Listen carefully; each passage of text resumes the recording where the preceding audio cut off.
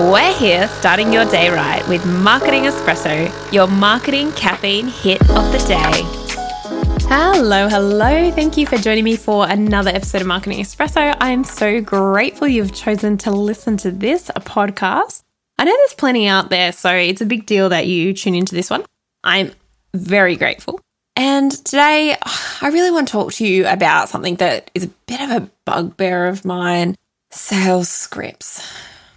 Now, I'm going to take you on a little bit of my career journey, which I hope you find fascinating.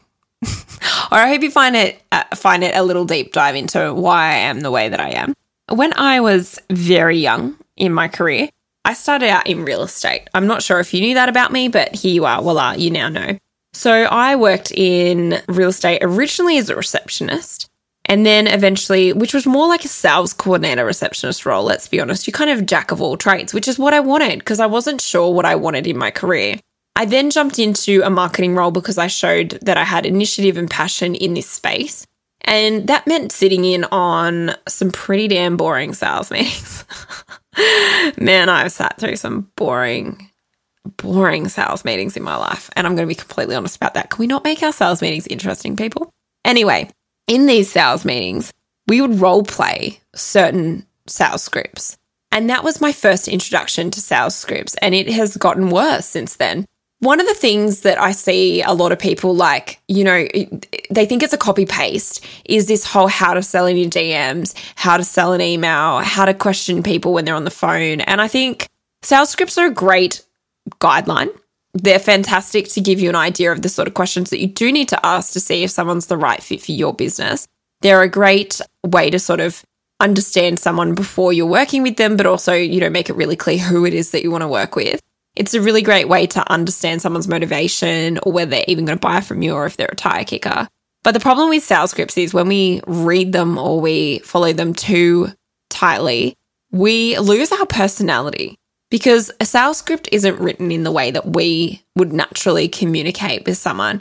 It's not written in the way that we would naturally deliver conversation. And I think one of the things I push for, and one of the things you've probably really gotten to understand about me, is I'm a huge believer that marketing works better when it's authentic, for lack of a better word. Love the buzzword. When it's authentic and when it's truly us. When we try to be someone that we're not, when we show up, trying to copy someone else, when we've been told that this will perfectly work and it will result in X amount of sales if you follow this script perfectly, we're not being us and we're not selling someone us. And I think if someone doesn't want to work with you because they don't like who you are, they're never going to like who you are, regardless of what sales script that you follow.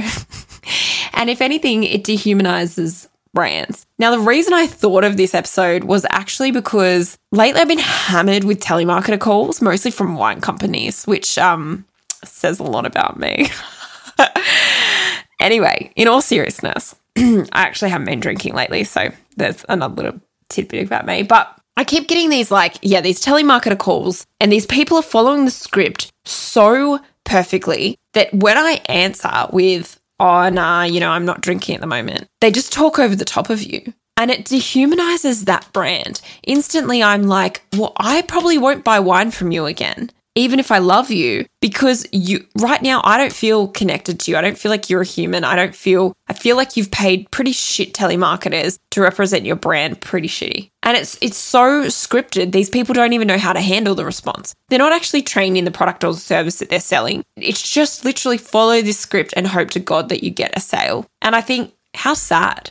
Because these are potentially brands that I've walked in to sell a door and had a really great experience. And I've had that one-on-one customer service, but it's the same with you. If someone is loving you sick on Insta, lack of a better word, if someone is loving you on a platform, they're loving your personality, imagine if you start selling to them in DMs or you start doing this script and it's not you and it's not in your normal style. How do you think they're going to react? They're going to be like, oh, I didn't think Beck was like that. And you're going to really instantly put them off. So sure, have a sales script. If you sell like this, you're guaranteed to get $20 million.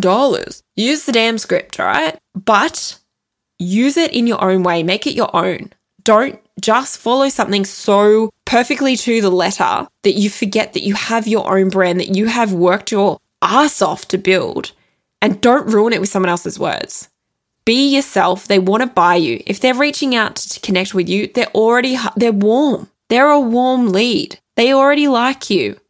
Don't then go and show them a different side of you that doesn't even exist just because someone told you that this sales script is the way to get a sale. Make it your own.